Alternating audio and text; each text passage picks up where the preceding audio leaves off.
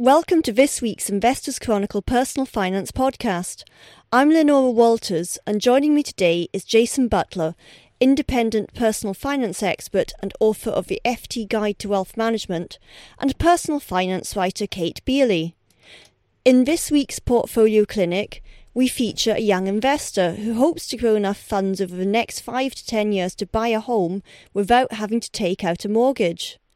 Jason, now you reviewed the portfolio, so first of all, if you have a time horizon of about 10 years and are looking to build up a substantial lump sum for a house purchase or even other purposes, roughly what shape should the portfolio take in terms of asset allocation? Well, it's a difficult one, isn't it? Because 10 years, although it sounds a long time, in investment terms, it isn't.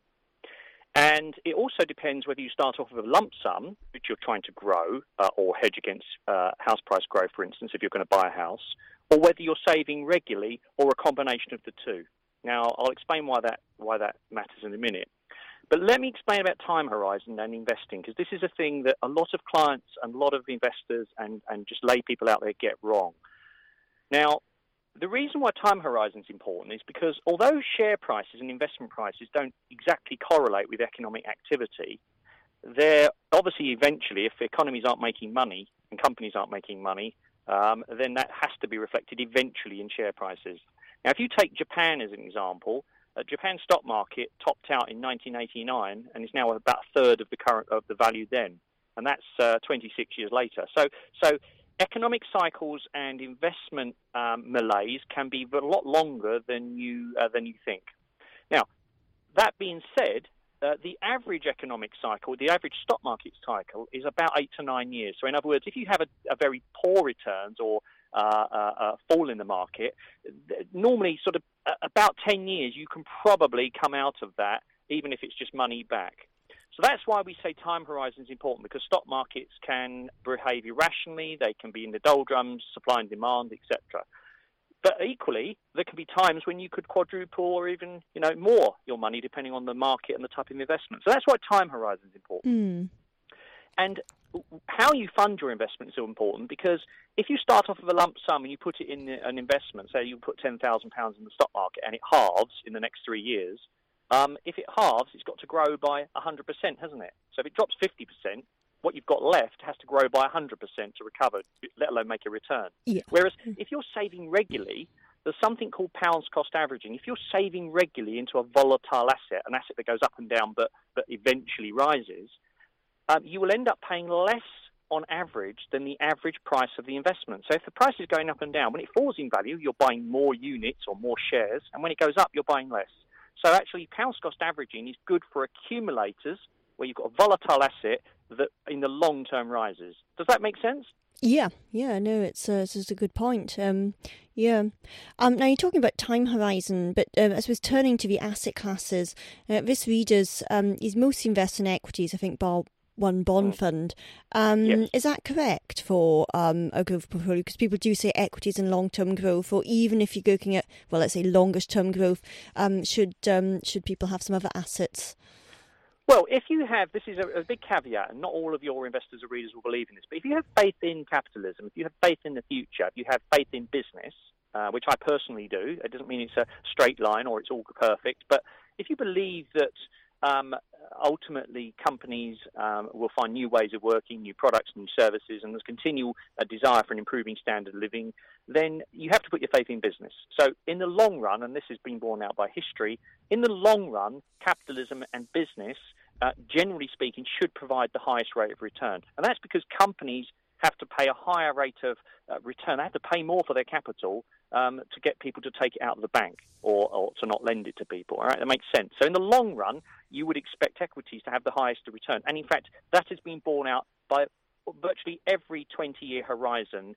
If you look since 1900 and work through 20 years and work for all of the 20-year periods moving forward month by month, you've got a very, very high chance, about 90% plus chance of it being the highest performing asset class. So for a young person with a very long time horizon, say retirement planning, then equities, a very strong equity content, if not 100%, certainly 80% or more, it kind of does make sense.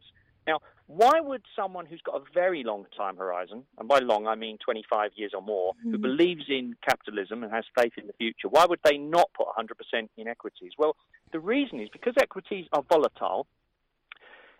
You need something to dampen the volatility, all right, and to act as a counterbalance. So if you had, say, 20% in defensive assets like low-paying bonds or cash equivalent, bonds are paying a fixed rate of return, fixed rate of income, then what happens is when equities are surging, you can reduce them back to the 80%. So they've gone up to 95% of the portfolio. You trim them back and buy more of the defensive assets. And equally, when the equities are falling in value considerably, you're selling some of the defensive assets that might, say, represent now 30 or 35% when it should be 20% to buy more of those distressed assets. And what that effectively does over time is it dampens volatility, which is more important if you have a lump sum, less important if you're saving regularly, okay? Yeah. So if you do all the maths, the most optimum portfolio, give or take, is about 80% equities, 20% bonds, so that you can benefit from this rebalancing, this selling what's gone up and buying what's gone down, and rebalancing back to your asset allocation. But there are, it depends on the time horizon, it depends on what your thoughts of the future. But for instance, my portfolio, and I'm in my mid-40s, has 80% equities, 20% bonds, and that's for our entire family, and that is maintained come what may. Yeah, okay. Now, the equities this young reader holds include Barratt Developments and Taylor Wimpey, and they account for around 13% of his portfolio. It's quite a chunky exposure to two of these. And he has also said that, he's saving up to buy a house. Does having some kind of exposure to residential property, such as via house building shares, is it a good way to try and keep up with rising house prices? Well, obviously, it's just my opinion, and I've been giving advice for 25 years, and I've been an investor for 25 years, so I've seen all this stuff. I'm not sure that buying shares in a property developer in any way correlates with house prices. I mean, for instance, you can have very badly performing, say Barratt or Wimpey have got something wrong with their land bank, or there's been a big claim against them, this, properties they built, or there's some the problem with the company or mismanagement. I mean, a company's shares, particularly an individual company's shares, in one individual sector, itself is an uncompensated risk. So in other words, you're not going to get compensated for having the risk of one company in one sector. And to think that it's going to hedge you against house prices, well, I don't think there's any correlation. I mean, the only difference, the only similarity is they've got the word house in them, house builder, house. So I think it's a misguided way of trying to hedge against house price growth. And in fact, even if you weren't trying to hedge against house price, it just wouldn't make sense. You have no extra return from having individual exposure to one company. You could be lucky and could outperform the market, but the chances are you're not going to be compensated in terms of additional return for that massive extra risk. I mean, just think of BP, think of Marks and Spencer's, think of these companies, RBS, that have all gone wonky over the years, and yet we thought they were impervious to problems. Yeah. Is there anything that you could have in your portfolio that would be a good hedge against rising house prices? Well, I mean, there are some ETFs, exchange-traded funds, which sort of are based on house price indices. I can't remember the exact name, but if you do a Google search, you can probably find those. But there are 2 or 3 of those. But I think they're a bit... I'm not sure. I'm not sure I'd want to be buying a house price index fund. I think the best thing you can do is have a sensible, diversified portfolio with a strong global emphasis, heavy equity content, and just expose yourself to economic growth. Because let's face it, if there's no economic growth, there's no profits for companies, right? So if there's no profits for companies, no economic growth, and people haven't got the money to buy houses, then at the end of the day, house prices have to be in check, don't they? Yes. So think of it this way, that I think economic growth is a proxy for house prices. If there is malaise in the economy and there's a restriction on the ability for people to fund houses, then they'll naturally find their own equilibrium. In other words, there'll be a price change, regardless of whether there's loads of supply. If people can't afford them, people can't afford the mortgages and can't afford the rents and can't afford to buy houses, then they naturally, there's a check and balance. I think that's a much more logical approach. It's not the best approach, because we don't know what the best is until after the event, but it's the most logical approach where you're not going to lose your shirt. Yeah, okay. Now, the reader was actually asking if you should have more India and Asia funds? Because obviously, traditionally, certainly Asia's been associated with high growth. Obviously, things haven't been so rosy in that region, and India's done well, but, obviously then I guess Indian shares are more expensive. So is it actually a good idea just now, if you're aiming for high growth, to put your money into India and Asia funds? Well, again, with all these things, we have to look at the evidence, don't we? We have to look at the evidence, and then we have to apply common sense to it. So the evidence tells us that rapidly urbanizing and growing economies, China, India, Asia, Indonesia, Turkey, etc., all of these economies should experience, in the long run, higher growth than the West. Right? That just goes without saying, particularly as you've got more people coming from the land and living in cities and wanting better standard of living and so on. So that's just common sense. The problem is that you've got a real mixed bag with all these countries. Some are democracies, some are dictatorships, some you can't invest fully in the actual economy. So in other words, the stock markets in those countries and the ability to invest in that economic activity is very much restricted. So the investment universe is a very small part of what we call the economic universe in those countries, okay? And there's varying levels of disclosure and corruption and capital controls and so on, and markets aren't really free. So I think the reality is how does the average person, first of all, capture that additional growth, that additional return that is there for the taking, but without losing their shirt and crying into their beer as a result of it? Because history shows us that if you want to lose all of your capital very quickly, then you invest in a very specific single fund. I mean, just takes, for instance, I don't know, the Indonesian Smaller Companies Fund, right? There are 2 or 3 around, but let's just say, I mean, you're looking at, yes, you could have double-digit growth some years, but you could be looking at losing half of your money because if they put capital controls in, or the government suddenly, does its dictatorship business, you can lose all your money for no fault of your own, nothing, because it's not a proper market. So, what should most investors do? Well, most investors should have a globally diversified portfolio. Okay, they should have a globally diversified portfolio, which means that it's not UK-centric, it's not its home market. It should be broadly allocated around the world, but it should have a slightly higher allocation than the normal stock market indices would suggest to emerging markets and fast-growing markets. So, for instance, in my portfolio, and that of all the clients when I used to advise clients, we looked at the emerging markets around the world, and we say, okay, well, they make up, let's say, for instance, 5% of the world's stock markets. Well, we're going to put 15% into those markets to give them, because they haven't grown, just to give us a little bit of, not a massive bet, but a tilt towards those markets. And we used a globally diversified fund, and we used a globally diversified emerging markets fund, rather than one sector or one country or one area. So in answer to his question, it's not about should he be in it now, it's should he be in it for the 10 to 20-year time horizon. Yes. How should he do it? He should do it by having a tilt, by giving it a head start, more than a normal global asset allocation would suggest. And I would suggest somewhere between 2 to 3 times what emerging markets are as stock markets around the world. That's what you should be probably looking to give them a bit more of a tilt. And if you're more cautious, do less. And if you're more gung-ho, do more. Okay. When you say comparing to stock markets, I take it, do you have in mind something like MSCI World as your kind of benchmark? You take MSCI World, or FT, all these different indices, but essentially they do market weight, i.e., what is the value of these companies' shares, right? And the reason why you overweight and do more than those indices suggest is because, one, you can't invest in all of the economies of those countries because they are closed to a lot of extent, and you can't, in other words, the investment universe doesn't represent the economic universe in those countries. And it just basically, and because they haven't, obviously their future growth is yet to be reflected in share prices and the value that people place on them, that's why you give them a head start. But yes, it's basically an overweighting relative to the traditional indices based on what we call market weight, i.e. what the market currently values those stock markets at. Okay, now we obviously, you've just been saying, diversify, take some risk, but not too much risk. So turning to the other side, Visvida, he's actually got direct holdings in defensive shares like Unilever and GlaxoSmithKline.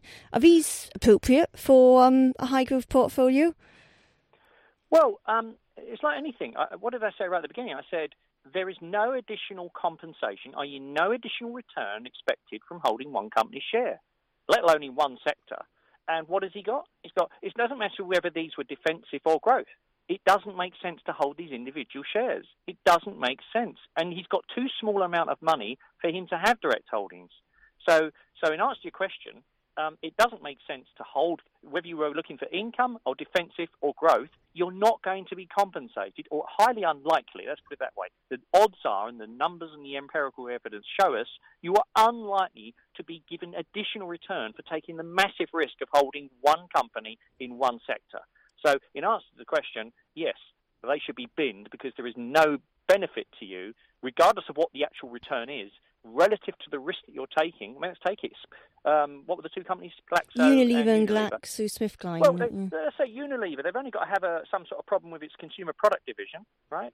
Glaxo could have a big drug issue. Could lose patents. All sorts of things can happen. Regulatory problems. I mean, those companies could use. I'm not saying that they're going to go out of business, but there could be a massive change to their share price. You could see those shares dropping a third. And what are you getting? You're not getting any extra return for the potential for you to lose a third. Now, you could lose a third in the stock market, but the chances of the whole stock market going down a third are a lot less than one company in one sector. Yeah.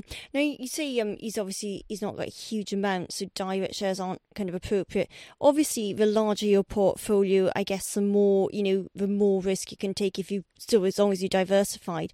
So, I mean, at what kind of size level, could a portfolio reach? What point could investors start thinking about, rather than having maybe a diversified fund, making up their own basket, perhaps of individual shares? Well, let's put it this way.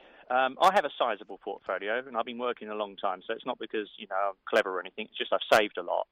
And I use a fund of index funds, which automatically rebalances for me. It costs me 25 basis points. That's 0.25% a year. Okay? And I've got a lot more than most people, and not as much as some. And I don't buy individual shares. And do you know why? One, because I just can't be bothered to try and research and make sure that they're representative of the stock market as a whole. Secondly, individual shares do change from time to time and quite quickly, and I can't be bothered to keep going in and rebalancing and trading. That all costs money for me. And thirdly, because I've got a global approach, UK companies, for instance, I know that UK companies, a UK registered stock market and the UK stock market do represent obviously a lot of overseas income, but I want a global portfolio. And the UK, for me, only represents something like, I think it's 15% of my total portfolio because I'm using a global fund. So I think if you're really interested in running your portfolio yourself and having a part-time job and a part-time hobby, then direct equities probably make sense when you've got at least £150,000, and you probably need somewhere between 12 and 20 holdings. Okay? But it just depends on your interest level, how much time you've got, and at the end of the day, for me, as long as you're not paying too much for the fund, and the fund is not trying to do anything clever like active management, and the trading that's going within it is just to replicate the market, it will do it for you. And 0.25% for me is like that's a good price to pay, so I can do other things that are more important, like staying married, staying healthy, and doing things I like. Okay, that's some useful points. I mean, I think our readers are quite keen on running their own portfolios, but it is a good point that if you don't have much money, then no, you don't want direct shares until I guess you've got a decent amount. Yeah, sorry to interrupt, but if you ultimately do like the idea of having individual shares because you want to be connected with the company, you want the perks, the benefits, you like going to the annual meetings. I'm not saying smaller amounts you can't do that, but you need to think very much more carefully about using much more diversified companies. And perhaps what you do is you use a fund to start with as you build your assets, and then you start switching. But I think the right figure is somewhere between £100,000 to £200,000. It's certainly, I don't believe, at much lower levels because you can't get the diversification, and the cost versus the trading versus the amount you've got invested eats away at your returns much more so than this 20 or 25 basis points, or even less. I mean, you can buy a UK index fund for less than 0.1%. Okay, thank you, Jason. Some really useful suggestions there. Now, over the past 6 months, markets have been rocked by volatility, and as an end to this doesn't appear to be in sight, now might be a good time to look at ways to mitigate the falls. Now, there's a number of funds out there which say they mitigate downside, so Kate has done some number crunching to see which of these funds live up to their claims. Kate, first of all, what kind of funds should you look to if you need downside protection, and how could this stem the amount of money you might lose? It's important to say there are a number of ways of doing this, but the most obvious way, and we'll talk about that first, is through an absolute return fund. So these sit in the targeted absolute return sector in terms of open-ended funds, and they seek to return positive results regardless of the way that the market moves. And they normally kind of set a targeted amount they want to return above inflation or whatever, and are a mix of assets, so it will be equities, fixed income, and usually some derivatives too. So they work in some quite interesting ways, and it's a bit like holding a hedge fund in some ways. Many of them use long-short equity positions. So that means that they'll have a book of stocks that they're buying, a book of stocks that they think are going to appreciate, and a book of stocks they're selling, so taking short positions on, and they think those stocks are going to fall. So regardless, it's kind of a market neutral strategy, because regardless of what happens, if you get those specific stocks right, then the fund will make money. And you can do a similar thing with pair trades. So some funds, for example, BNY Mellon Absolute Return, that goes long and short on two stocks within the same sector. So, for example, BP and Shell, whichever way the oil price moves, if you get the right combination of an appreciating and depreciating stock, you're going to make money. So the appeal of this is that, or the idea of it, is that whatever happens with markets, with sectors, these funds can make money. So that's the kind of broad idea for absolute return. Now, you mentioned one of the funds, the BNY Mellon fund, as a good option. Have any of these other absolute return funds actually done what they claim to do? Yeah, well, it's quite impressive, actually. I mean, we looked at this in a number of ways. So I looked at performance for a start, so just the total returns, and over a number of years compared to indices, and then looked at some risk metrics. So just performance-wise, I mean, on a kind of year-by-year basis, these funds, or the ones that I've highlighted, which include Henderson UK Absolute Return, Jupiter Absolute Return, and this BNY Mellon fund, when the market's falling by over 10%, over 20%, these funds generally they're kind of returning 1% or just falling by very small amounts, which is impressive. I mean, particularly in years like 2008, when you've got a FTSE all-share fall of almost 30%, a FTSE 100 fall of 28%, you've got Newton Real Return making 4%. So, I mean, that's very impressive, isn't it? I mean, just the thought that markets are crashing and actually your portfolio is held up is pretty motivating, really. Okay. Jason, what's your view on absolute return funds? Do you think they're a good way to mitigate downside?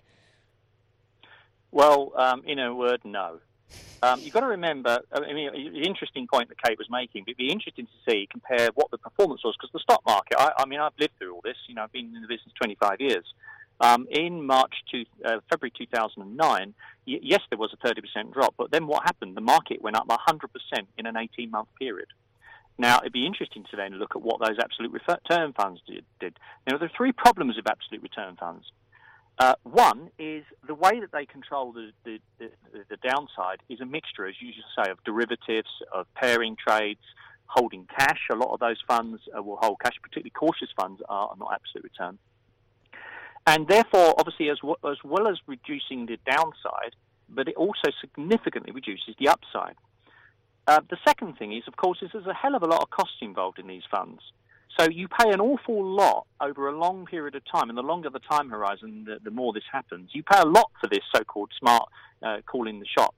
And it's not untypical with both the operating costs of the fund, the ongoing operating costs, and the trading, for those costs to be at least 2% per annum. So that's quite a big amount to pay for some sort of an illusion of lowering the downside. And I suppose the third thing to think about here is that if you're trying to control volatility, is a production of supply and demand, isn't it? It's things going up and down, and that becomes more important for people who are relying on their portfolio to meet their ongoing spending, and they're taking a regular withdrawal from it, or at least annual withdrawals. And another way which you may well want to consider, which is a lot less expensive and you're more in control of, is to have an adequate cash reserve. It's not perfect, this, by the way. Have a higher equity content, in your main portfolio, but have a slightly higher cash reserve to meet 1 or 1.5 or even 2 or 3 years worth of spending withdrawal, so that in the very good years, you have had a stonking stock market, you can transfer the gains or some of the gains, trim some of the gains and top your cash reserve up. And in the bad years, or when things are looking a bit wonky and you don't want to be selling some of your portfolio to meet your income need, you dip into your cash reserve. Now, I've used that personally with clients for over 20 years, and it works.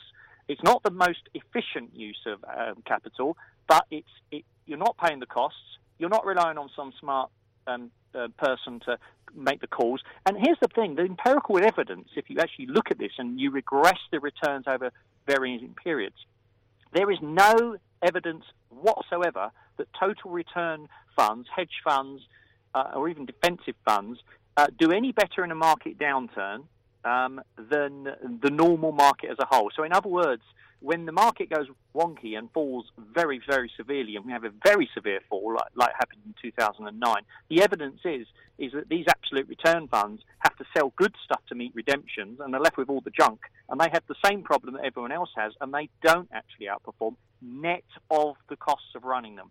Now, there will always be 1 or 2 funds that have, with hindsight, done very well. The problem for most investors is how do you choose them? Choosing them in advance, the good manager now is not necessarily going to be the same one in the next 10 years. So a bit like a clock will be right twice a day, there'll always be 1 or 2 managers that in hindsight did well, but I don't think for most people this is the right way to go. I think the right way to go is to have an adequate cash reserve to meet your portfolio withdrawals. If you're living off your portfolios, be prepared to flex your spending and adapt it in the light of market events, and have a tight rebalancing policy so that you take money out of the equity portfolio or the investment portfolio in good years, and you can dip into your cash reserve in the bad years so that you don't exacerbate market falls. I think it's true to say that not all of these funds are impressive and the costs are high, but there are definitely some which have really held up against big market crashes. So I think it's unfair to tar them all with the same brush. No, there. But the point I'm saying, Kate, is there is a price to pay for this illusion of my money hasn't fallen, because what happens is you don't get the upside the following year. If you believe markets are falling 1/3 of the time, they're recovering another third, and they are breaking new ground another third of the time. So you pay a big premium, you pay a big cost for having this downside protection. And I agree that when you have drawdowns in the portfolio and you're drawing money out, you exacerbate that drawdown, which is hence why we use the cash reserve strategy instead. Okay, and in fact, cost is an interesting point, which is why we've looked at some other types of funds which you might want to use for the same aim. Now, some of these we've looked at CF Ruffer Total Return as one, and the closed-ended Trust Personal Assets, both which actually have good reputations at preserving capital, which aren't in that targeted absolute return sector, and they've done very well, personal assets particularly, and obviously you're not paying such a high premium there. But also looked at ETFs in this space, and that's been quite interesting. Obviously passives being one of the cheapest possible ways of investing or having your money invested, but trying to reduce your risk level. And in fact, on every single risk metric, this has been quite interesting that these low volatility ETFs, they're called, have drastically outperformed against their original ETFs, and incredibly low cost. And they've also returned more in terms of total returns. So we looked at iShares World Minimum Volatility against iShares Core MSCI World, so against the kind of plain vanilla counterpart. And it's returned in 3 years 40% compared to 27%, which is quite a difference, obviously. I totally valid. There are 2 points to make here. 3 years is of nothing in investment terms, and I would like to see regression analysis is over 10 and 15 years. Okay. And I'd like to look at that compared to what clients' expectations of returns are. So, in other words, although I think people always need to be slightly sceptical, don't they, about modelling backwards on. The part, no, but you are still using past returns. So I'm saying to you, 3 years is nothing. I mean, we could move forward 2 months, and then those returns and those analyses can be completely different. If you have a massive market upswing, we can all look clever with hindsight, and regressing past returns and thinking about them in the future it's just of interest. It doesn't mean anything. Yeah. But if you're going to look at returns, you're going to compare, you need to look at lots of different time horizons, and you not just look at 1, 3, 5 and 10, but lots of 1, 3, 5 and 10 periods. So you have to keep moving forward and looking at the probability of range of returns. So, I mean, I suppose that's the big issue, really. Yeah, I mean, it's a slightly time will tell, isn't it? Because these strategies haven't been around for years and years. But I think it is. I think it's fair to say that in the time they have been around, they have been proving their point. There is another thing to say about ETFs, which most people don't aware of, and I'm a big fan of index funds, but I'm not so keen on ETFs. So if I didn't have to use them for a sector or an area, I wouldn't be that keen on them. And the reason is because in the periods of very extreme market volatility, and we're in volatile times now, and that's great and fine, but ETFs are meant to, the price you get for your ETFs, buying or selling it, should be almost close to its net asset value. And that's done by what people don't realise is a complex internal mechanism done by the fund manager and the underlying bank or whatever that's supporting it.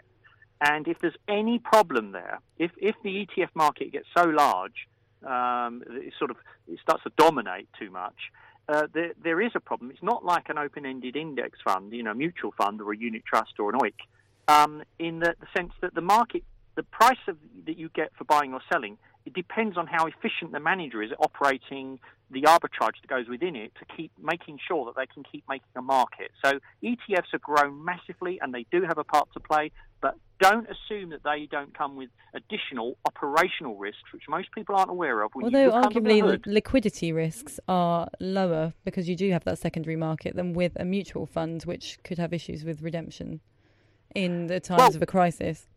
Well, let's say that if someone is redeeming anything, okay, the market is the market. If you've got a open-ended mutual fund, okay, that has to liquidate, yeah, fine, I understand that. But the same with the ETF is that there's additional factor is that the underlying institution that has to price that ETF has a whole complex set of things it has to do to make sure it can meet those redemptions and that they match the net asset value. Most people aren't aware there is an additional operational risk with ETFs to do with the pricing mechanism, which if we are in extreme market conditions, which is not there with an open-ended mutual fund. I'm not talking here about the underlying assets. I'm talking about the actual ability for you to get the unit price of the ETF, regardless of the underlying assets.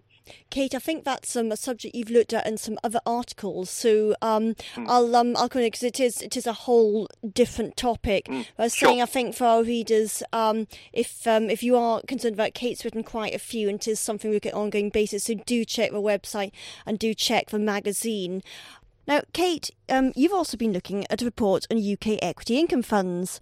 Now, this highlights a number of funds which are making good returns and have attractive yields, even as the FTSE 100 dividend cuts gather pace.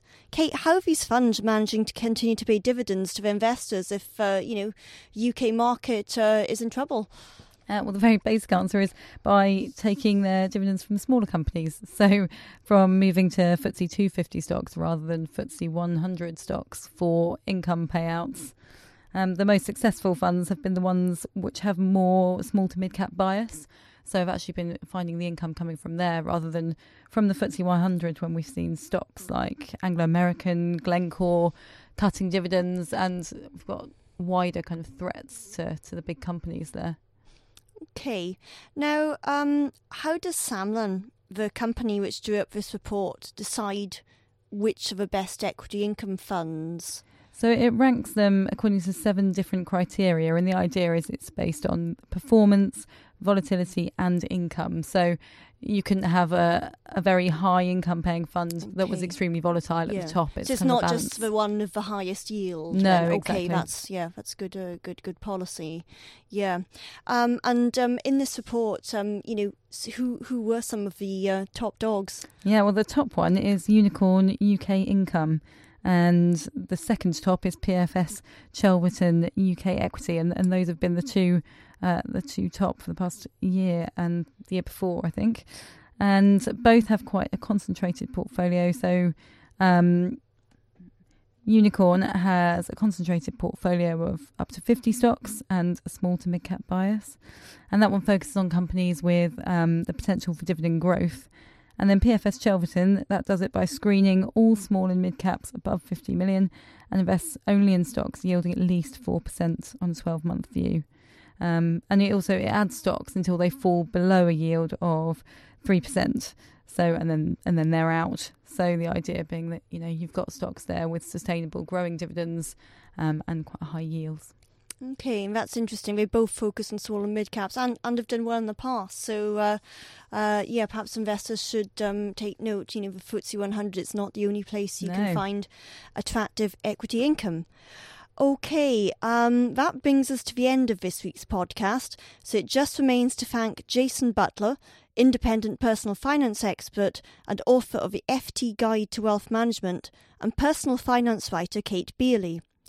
You can read more on how to build up a lump sum, low volatility funds and resilient equity income funds in this week's magazine and on the website. Thank you for listening and have a great weekend.